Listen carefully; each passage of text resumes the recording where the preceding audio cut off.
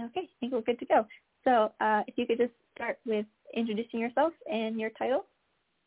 Absolutely. My name is Shteynberg, and I'm the Assistant Director and the Curator of our Arts and Culture Collections and the Head of Web and Media at the McClung Museum of Natural History and Culture at the University of Tennessee.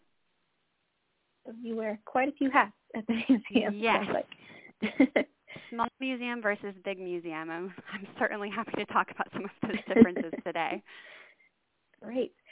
So before we get into that, how did you become interested in working in the museum field? Absolutely. I went to school at Dartmouth College in New Hampshire, and because of the way that school works, you often get to take off. It's a quarter system, so you often get to take off a quarter and go do something like travel or do an internship or do a study abroad.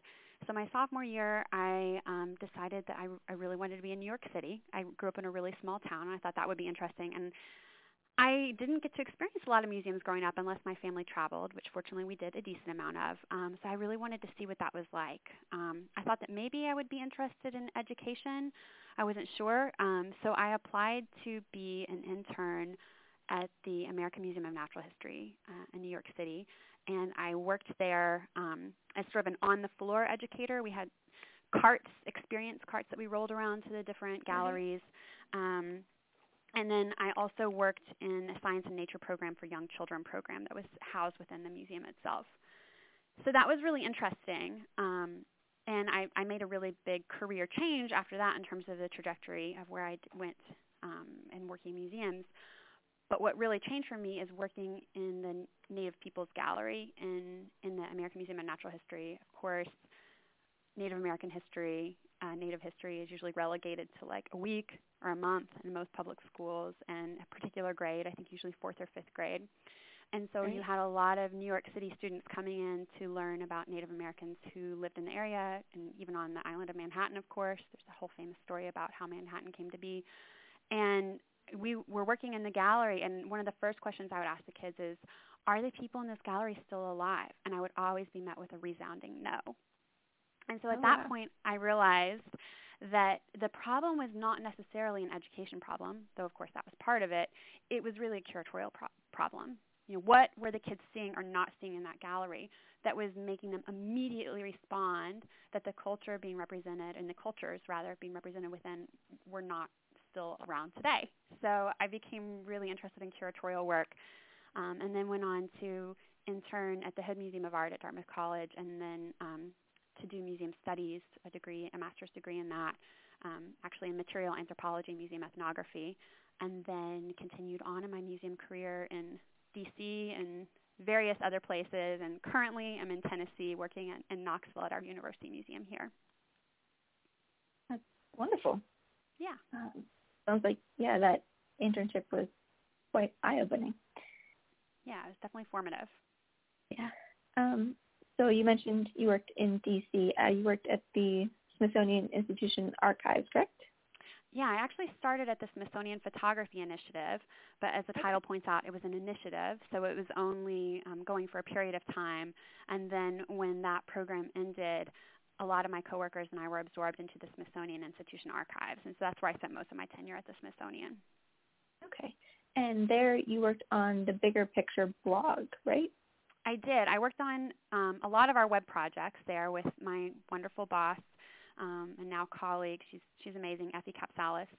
And I also, just worked on the blog itself, worked on social media and social media strategy and web strategy in general, and then just did stuff like edit web content, help out with images, and then worked on some of our broader web projects that we were working on when we were there, which included crowdsourcing field notes, transcription of field notes. We were instrumental in the Smithsonian's involvement in the Flickr Commons, which you're probably familiar with. A lot of museums participate in that. And then some other side projects like History Pen. We're working on getting historic images of DC and overlaying them on a map and sort of thinking about social memory and storytelling and history using those images. Great. Out of all of those things, it seems like you worked on quite a bit there as well. Is there anything that stands out there as a particularly interesting or your favorite web-related project there? Yeah, definitely. I mean, I was there when the Smithsonian Institution Archives underwent their web redesign, and we did that with Night Kitchen, and I believe you interviewed one of their employees before in one of your all's past interviews. And so that was really interesting to sort of see how a website came together, and looking at wireframes and thinking about audiences and defining those audiences and content groups, and thinking about what kinds of metrics we were going to use. And the metrics that the archives were using really drove what we produced, including the Bigger Picture blog. But the Bigger Picture blog, probably at the end of the day, was my favorite project, just because it involved my two major passions, which are research and writing, and a more long form. You know, I'm old-fashioned, and that I prefer long form than I do, you know, tweeting, for example. I prefer, like, you know, several hundred words rather than 140 characters personally. So I really enjoyed that. And I learned a lot from working on that blog because, first of all, it was really started by Marvin Heiferman, who's an incredible independent scholar and curator. And we were doing the same thing there, but on a smaller scale, just in terms of who are the audiences for this blog? How are we going to come up with categories that hit those audiences?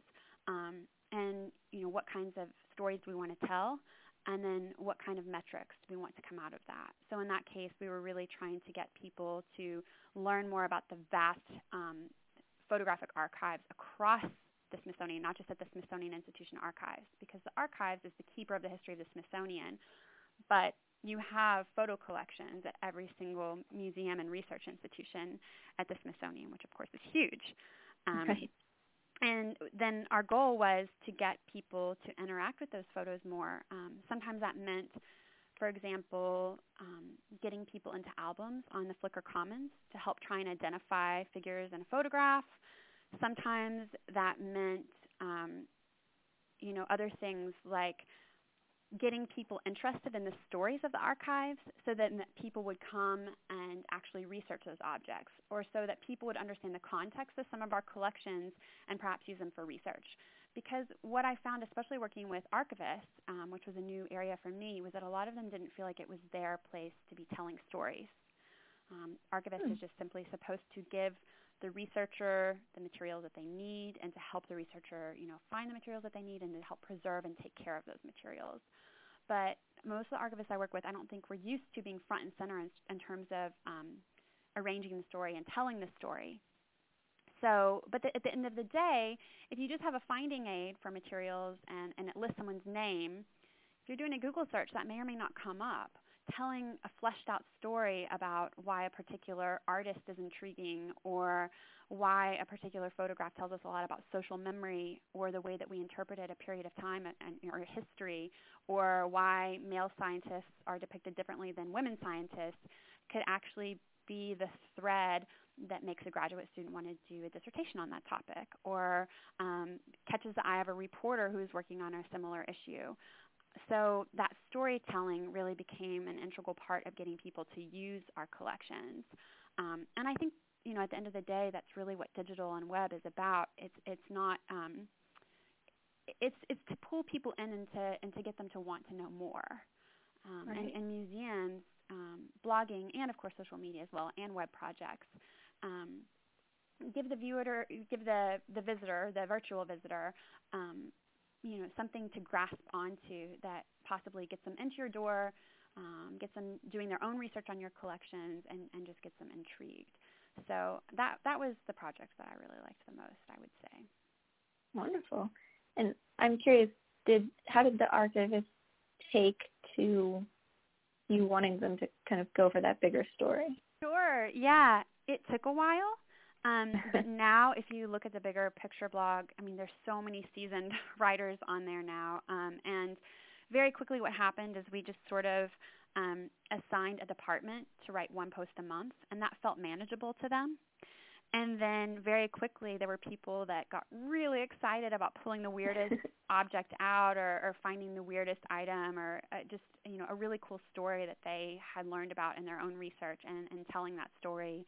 and, making an album of images to go with it, making sure that the finding aid was linked up, that kind of stuff. So, I think that the other thing that really helped is that we did spend a lot of time on the front end, especially with Marvin Heiferman, strategizing who our audiences were going to be, and then finding sort of editorial categories. So I think that it can't be underestimated the amount of time that it just takes to get a blog concept up and running. And then my role after that was just, having regular editorial meetings to make sure that everyone knew what their assignments were, and then to get that material and sometimes edit it to make it shorter or to make it more readable, and then to grab all of the images and throw it all up into our content management system. And then I wrote myself quite a bit as well, which was really fun. Awesome. So you mentioned that the Smithsonian is obviously a much larger organization than most. How does that compare to your work now at the McClung Museum? Are there pros and cons to working on web content for a giant organization versus a small one? Yeah, there definitely are. The biggest difference in especially a government position like the ones that are at the Smithsonian, but also at any larger museum, is that your work is pretty compartmentalized. So you have your bullet point list of duties, and you really just stick with those duties. Maybe sometimes you bleed out into another area, but because your performance reviews are so linked to that, you really kind of, you don't tread on other people's territory. You stay in your box, and some of that can sometimes lead into a very 9-to-5 mentality, and these are my duties as assigned. I'm not doing anything else. On the other hand, it gives you the luxury of the time to really focus on a concentrated set of duties that are not so diffuse and sometimes schizophrenic. And you just have a lot of money at a place like the Smithsonian. So you have the money to have someone specifically doing, web projects. And you don't have that luxury at a museum like my own now, where I'm the assistant director, and I'm a curator, and I'm doing all of our PR marketing, and I'm running our website and theoretically social media. Something gives. Right. And so I feel like a lot of times at my current job, I end up doing especially the web work and the PR work poorly, because I'm just like, I have time to write a press release. I have time to assign a couple of social media posts. Like, maybe I'll get one up. I certainly don't have time to look at analytics for those. I don't have time to look at how that content is performing. I don't have time to put together specific marketing strategies or social media strategies for individual exhibitions, anything like that. And that's a real weakness. And since I am now the assistant director, I hope to also influence how we allocate staff positions in the future, because it's crazy to not have someone working on PR and marketing full time at a museum like ours. So I hope that will change. But on the other hand, wearing a lot of hats, I think, is good, and especially in today's job market. I think that there's sometimes a disconnect between the type of training that museums want and then in reality what they're asking people to do. So like, okay, to be a curator, you need to have a PhD in a really specific field, and you need to specialize, and then you need to work in museums a lot, and then maybe we'll hire you. But in reality, they're asking that curator to balance budgets, to be a project manager, to do social media perhaps, maybe even write some blog posts, be on Facebook, to help out with the marketing strategy for their exhibitions, to create publications. And so when you see a PhD program, say in art history, that's really training someone to be a scholar and a professor to teach, and say, for example, I considered staying on at Oxford for my PhD and perhaps specializing in vernacular photography in West Africa, and let's say we put a date on it too, because most dissertations require that, from 1962 to 1968. You now have a PhD in a really rarefied area, and can you get hired as a professor? That's one thing. Can you get hired in a museum to be an Africanist? And can you get hired or could you maybe be a curator of photography? Probably not. There are probably one or two positions in the whole entire world every year in those areas. And so I think that having to wear a lot of hats forces you to be trained in a lot of different areas especially in small museums, but really in any museum is going to be happening more and more. People have leaner and trimmer staffs. People often are working with smaller budgets today. The federal grants may or may not be there, and so you have to be able to do a lot of different things at once. The other thing is that since I work at a small institution without my PhD, I was able to work in a curatorial role. And that's really my passion. I said I liked the long form, and I still do. I like storytelling with objects. I trained as a material anthropologist. So how do objects tell stories? How does that story change versus where that object is being used, when it's being used, who is it being used by? So the sort of social lives of things aspect.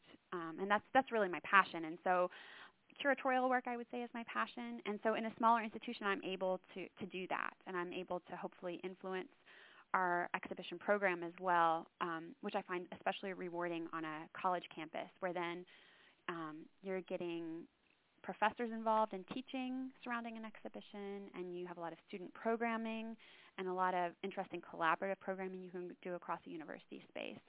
So those are some things I would say. The other thing is just that I have a $0 budget for digital at my current institution. So when you're thinking about creating a mobile app for an individual temporary exhibition, that's just not feasible. It's insane. I mean, how can you even get the content created for it? How do you have $15,000 to plop down on that? Especially when we don't charge admission, and we're a nonprofit, And then let's say we do a larger, web-based app or a mobile app for the museum at large to do like special tours or something like that.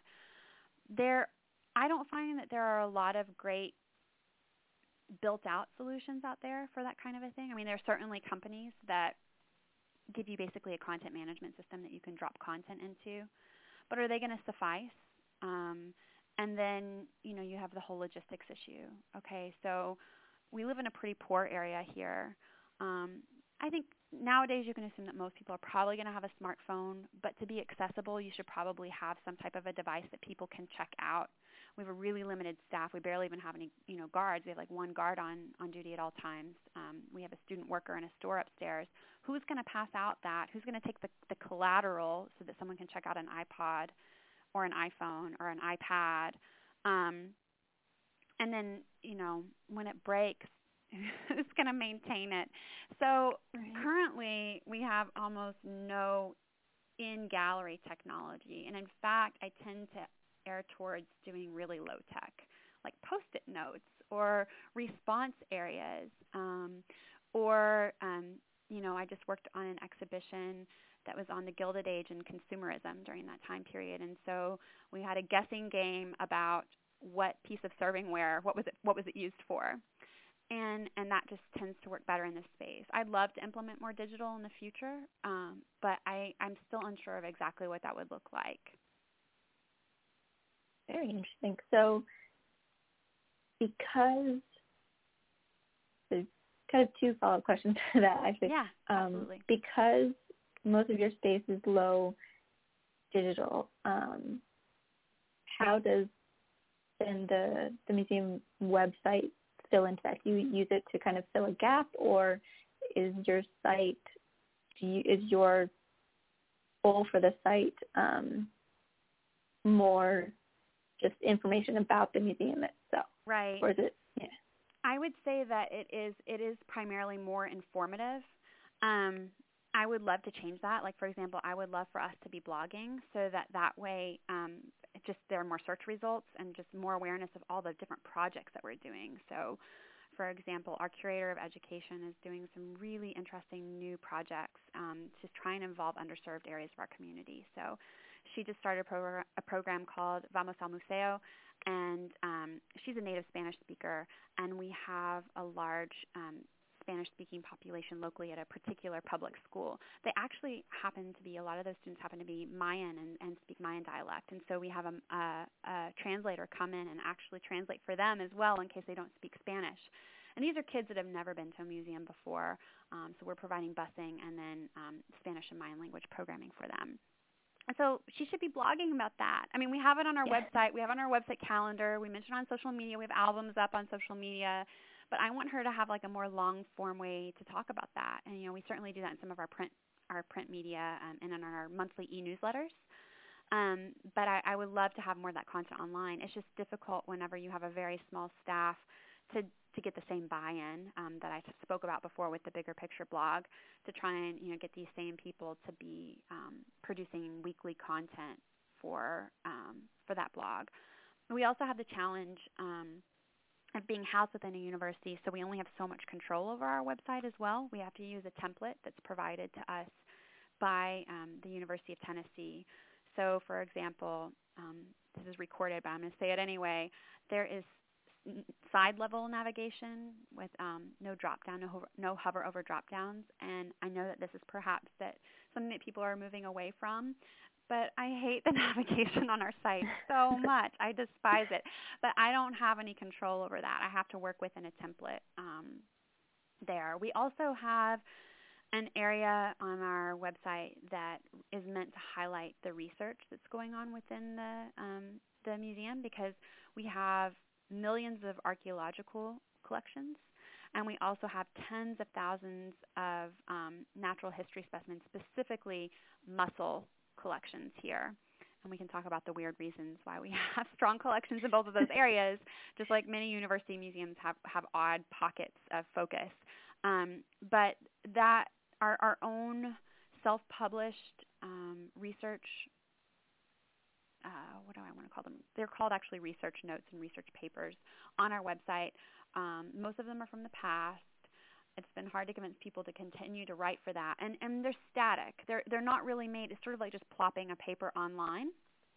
And so I look forward to perhaps, especially once I offload some of my duties, to look forward to sort of thinking about the ways that we can present our ongoing research in a more dynamic manner.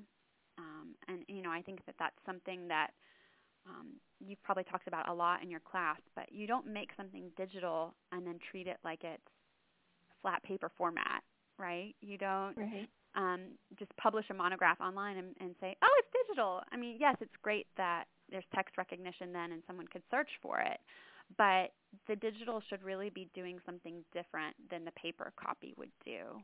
And so that's definitely a goal of mine moving forward, is to think more dynamically about how to make our website do more. The only constantly changing content there is we sort of have an object of the week.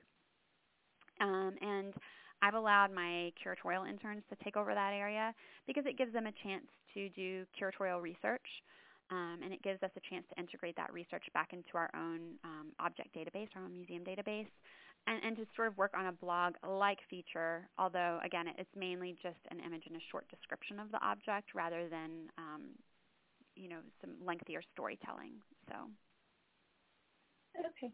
And you mentioned that your interns are working on the site. Because you have so many responsibilities and your staff is small, who is involved in dealing with the website and the web content? Is it everyone have a piece in it, or is it just a few people? So I manage just the day-to-day, just like, give me your images, give me your text, and I'll put it on there. And then, just doing simple things like changing out the sliders on our homepage to advertise our most current exhibition or programming that we have tomorrow or this weekend. And then, I just ask people pretty frequently to provide content.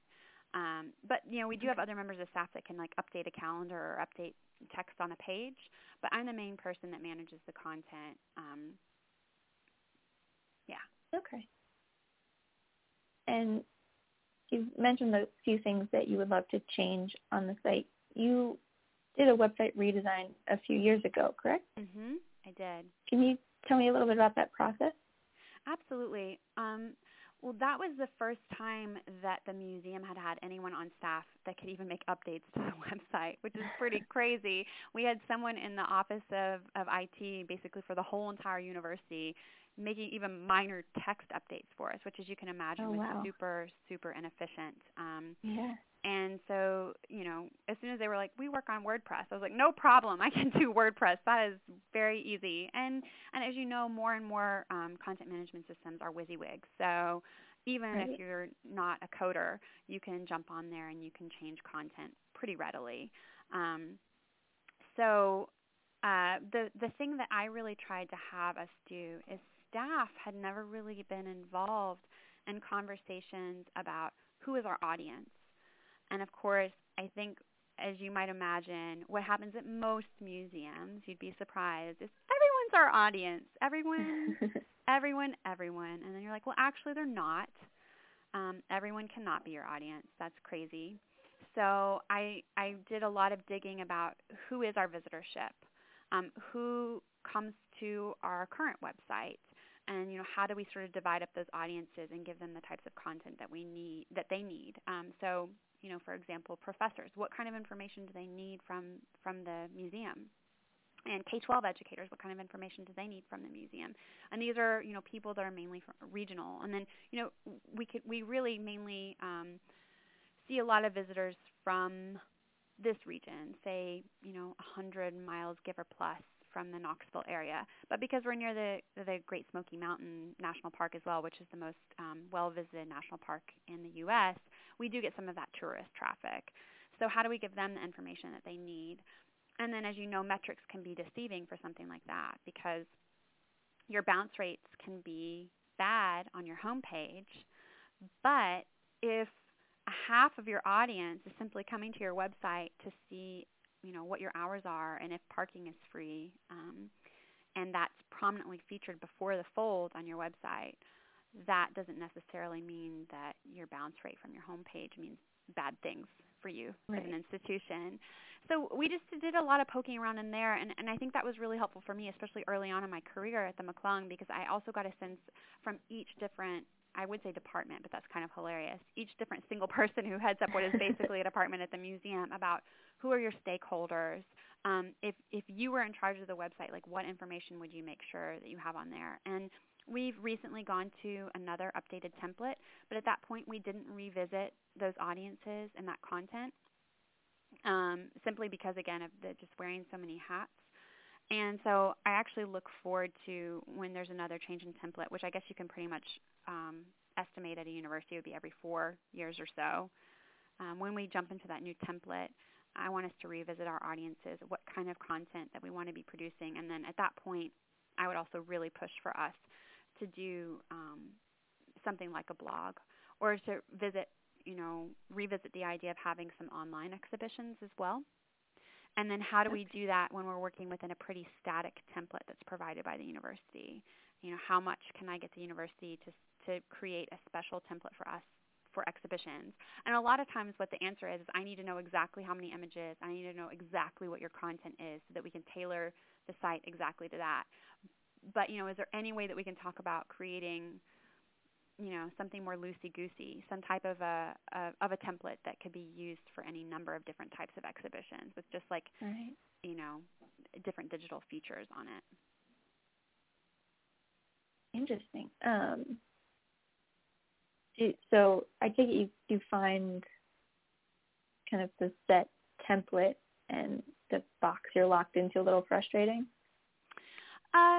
Sometimes, yes. On the other hand, whenever you're talking, I don't like the navigation. On the other hand, when your website is mainly used for information, which, to be honest, even if I'm looking at the Smithsonian Institution Archives website, they're producing some cool online exhibitions and they're producing, this blog. But the broadest portion of any Smithsonian museum's website is doing the same thing too. It's mainly telling you who are we, what do we do here, how do you come to us, what kinds of resources do we have. A template isn't necessarily a bad thing. You don't need it to do anything magical. You just need to provide a map and tell people about your parking, or tell people where your finding aids are, or provide access to your collections database if you can. And so, you don't need to reinvent the wheel for something like that. Right. And then the university, I guess, then provides your IT support needs as well. They right? do. So They helpful. provide. That's huge. And in terms of our budget, if we didn't have that, we would have that would be such a huge hole for us. So they're providing that all of that IT support. They're providing servers for us. So I can't actually imagine what we would do without it at the same time. So when you work at a larger institution, when you're a museum that's housed in a larger institution, I think you understand, and I totally appreciate the fact that you have to sort of color within the lines in order to get the benefits that institution can provide you as well. And I don't mind staying in brand, for example. I don't mind using the university's color scheme because, if anything, the University of Tennessee is more well-known than the McClung Museum. So letting people know that we're a part of the university, I think, benefits the university, and it also benefits us. That's true. It's a good point, yeah. So it's in our best interest to make that clear. I'm sorry, what was that? I said it's in our best interest, to operate within the realm of the university, in other words. Right. So you mentioned that you're going to be letting go of some responsibilities? Yes, I am. We are about to hire a graphic designer here. We've never had that service. That's another thing that we outsource at the university is our graphic design goes to the university's creative communications office. They produce, for example, anything from our rack cards to invites for our openings and other paid events, digital screens that go around campus, things like that. And we'll be hiring someone on that will do that, and then that person will also really kick up our exhibition design a notch because we're looking for someone that can help produce exhibitions, design for exhibitions, and help produce all the graphics for that. And that person will also take over our e-marketing, so all of our e-news, hopefully some website updates. They'll also be doing some photography and potentially helping out with the dams because, that's another thing I do is I'm trying to organize all of our Born Digital files, help archive all the materials that are at the museum, and including keeping track of our photos and best practices in terms of naming for those. Sometimes I do photography a little bit myself.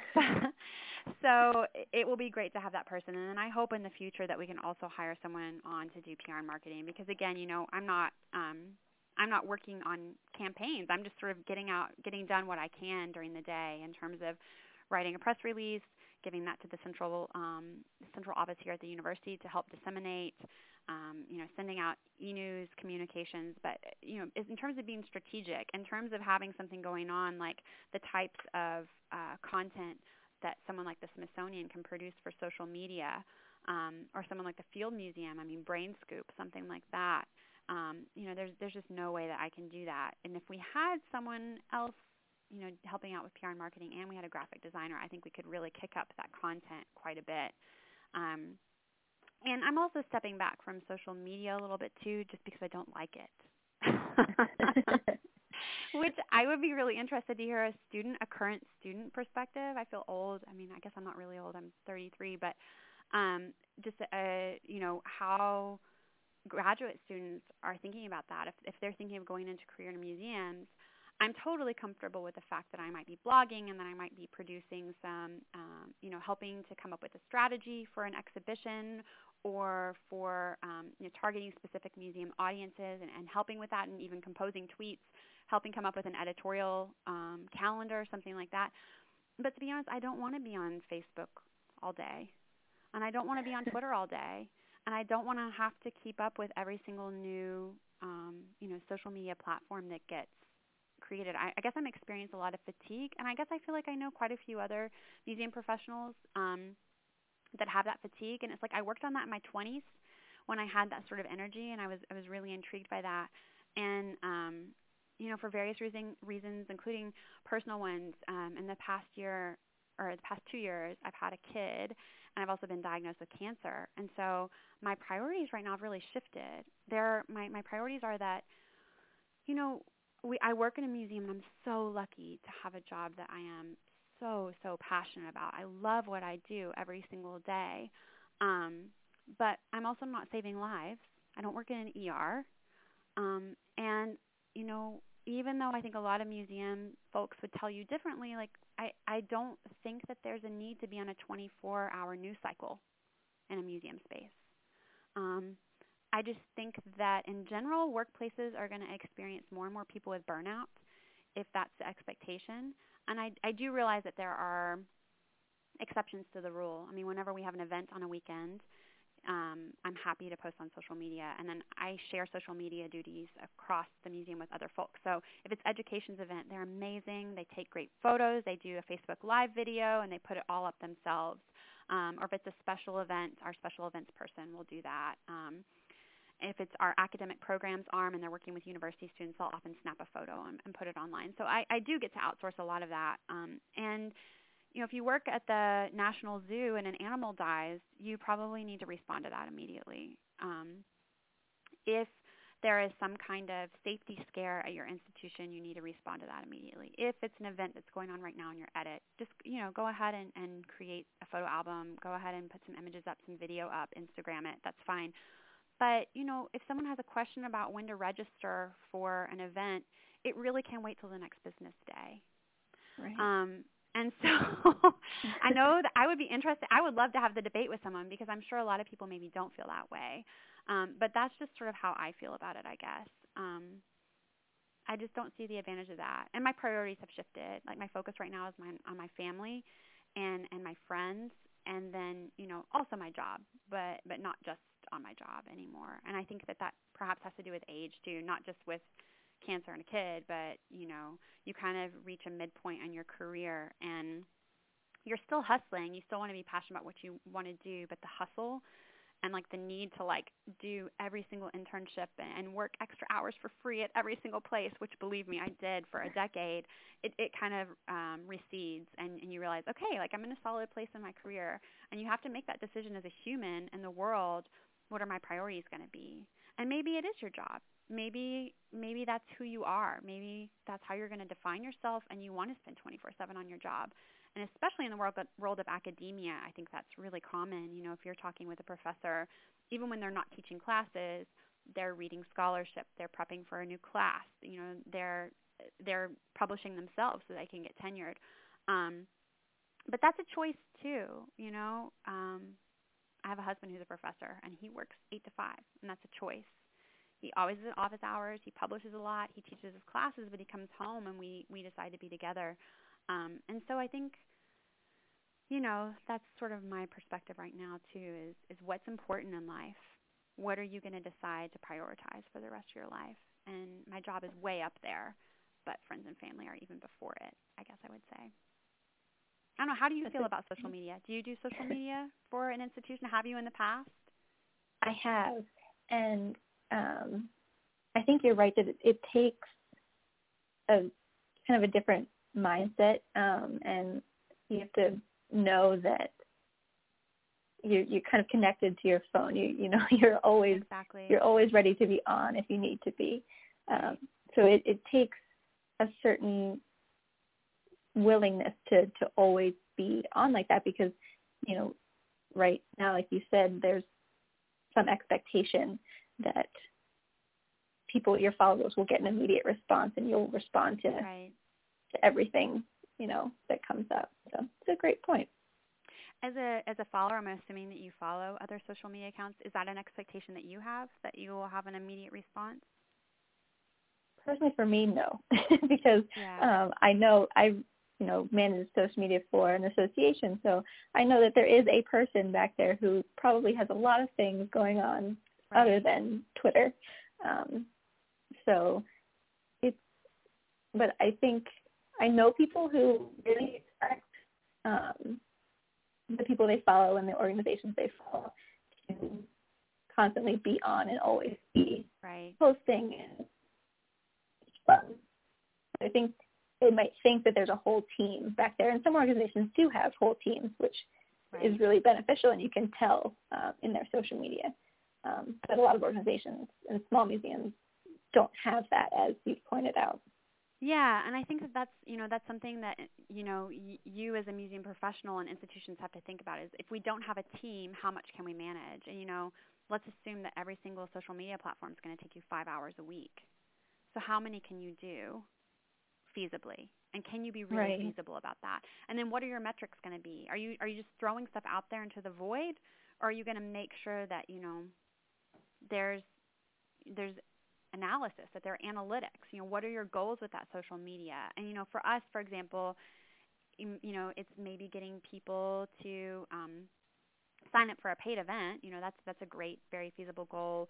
Or it's to get more professors to know that they can schedule classes within the museum. We have an object study room where professors can come in and they're like, I'm teaching a class on, gender roles in the early 19th century. And we're like, okay, we can run with that. We'll get you some objects that we can use and really teach with dynamically in that space. And if another professor knows about that because of our social media, that's great. But, if you're just simply posting stuff and throwing it into a hole and you don't really know what it's doing, I guess I would push back a little bit too and say, why are you doing that? And to think about where your audience is. A lot of our we work with a lot of families too. And even our professors, Facebook probably is one of the main places that they are. It is a little bit more long form. We're working with a lot of people that are sort of the age group, but that's probably where they would be. And so we find a lot of traction there. We get some bang for our buck in terms of spending time on posts there. In terms of students, we're not on Snapchat. We might have some more traction if we did, but I would still want us to define our goals for UT students. Do we want more feet in the door? Do we want them just to be engaging with the museum? Do we want more brand traffic to our website? What are we trying to do with those students? And so I think that that's what's really important to define. And I think perhaps, most institutions do that now. When I first started doing social media and web, even having metrics period was like, wow. Like I remember I was at the Smithsonian when they were first putting together like a digital like wiki, and they're asking a lot of these questions.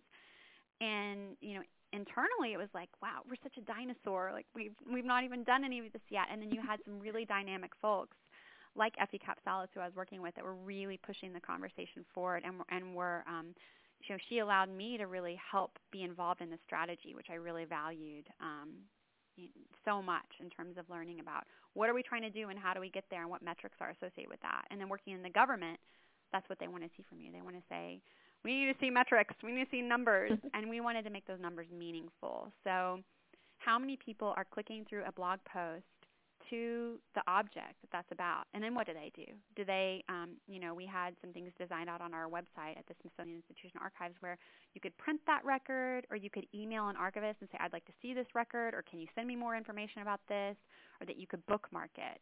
Those are all like very concrete metrics that someone is interested in that object because of the blog post. So we're spending, X number of hours a week on this blog.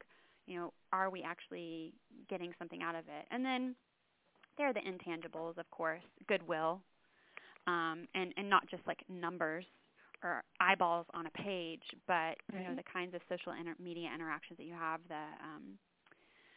the subjective stuff. That's also good. We always screenshotted a lot of that and sent it to our director and to other administrators at the Smithsonian. And I do the same now. I screenshot that kind of stuff and send it to my director here and to our chancellor. I try and streamline where it's possible too. Like I made an RSS feed of our press that we receive, and I just, send that RSS feed via email or, whatever to other people on our staff that deal a little bit with PR and marketing as well. So I don't even know where we were going from there. But well, where we ended up was great. So you made a good point. Museums really need to weigh kind of the time they're putting into something like social media versus the benefits, and if they could be using that time, that would be more somewhere else, using that time and that people power somewhere else that could be more beneficial. Yeah, that's something I'm thinking about a lot right now, and I'm sure a lot of people are. It's, there are a lot of social justice issues on everyone's minds right now because of so many things that have happened in the past couple years. And it's like, should we be making sure that little kids who've never been to a museum before and have a language barrier are coming here, or should I be having that person spend 10 hours a week on social media? And so, Right. especially when you're in a small institution, you have to prioritize. You have to say, what's more important, this programming or the social media associated with it? Or, hopefully in an ideal world, you can come up with some streamlined way to do a little bit of both. And that's something that I feel like I'm constantly trying to wrap my head around. But, an average day for me looks like I'm writing a collections plan. We don't even have a great collections plan in place here. I wrote, justification for 2 acquisitions today. I'm working on a de-accession plan and all the documentation for that. I wrote 2 press releases. I had 2 exhibition meetings, each totaling, in total lasting 4 hours.